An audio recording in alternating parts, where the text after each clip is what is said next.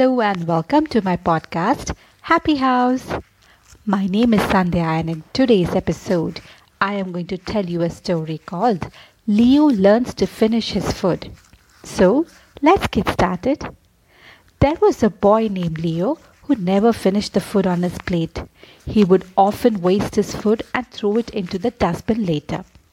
His parents were fed up of his bad habit. They put him into a boarding school so that he could be more disciplined. At the boarding school, whenever Leo sat down to eat, the police would snatch his plate. They wouldn't let him eat. Leo went without food for many days. He remembered how he had wasted the food he had at home.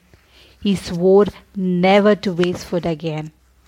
Moral of the story: value what you have because someday you may not have it.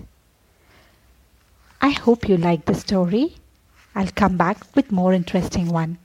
Thank you so much for listening to me, and please do subscribe my podcast. Bye bye. Take care.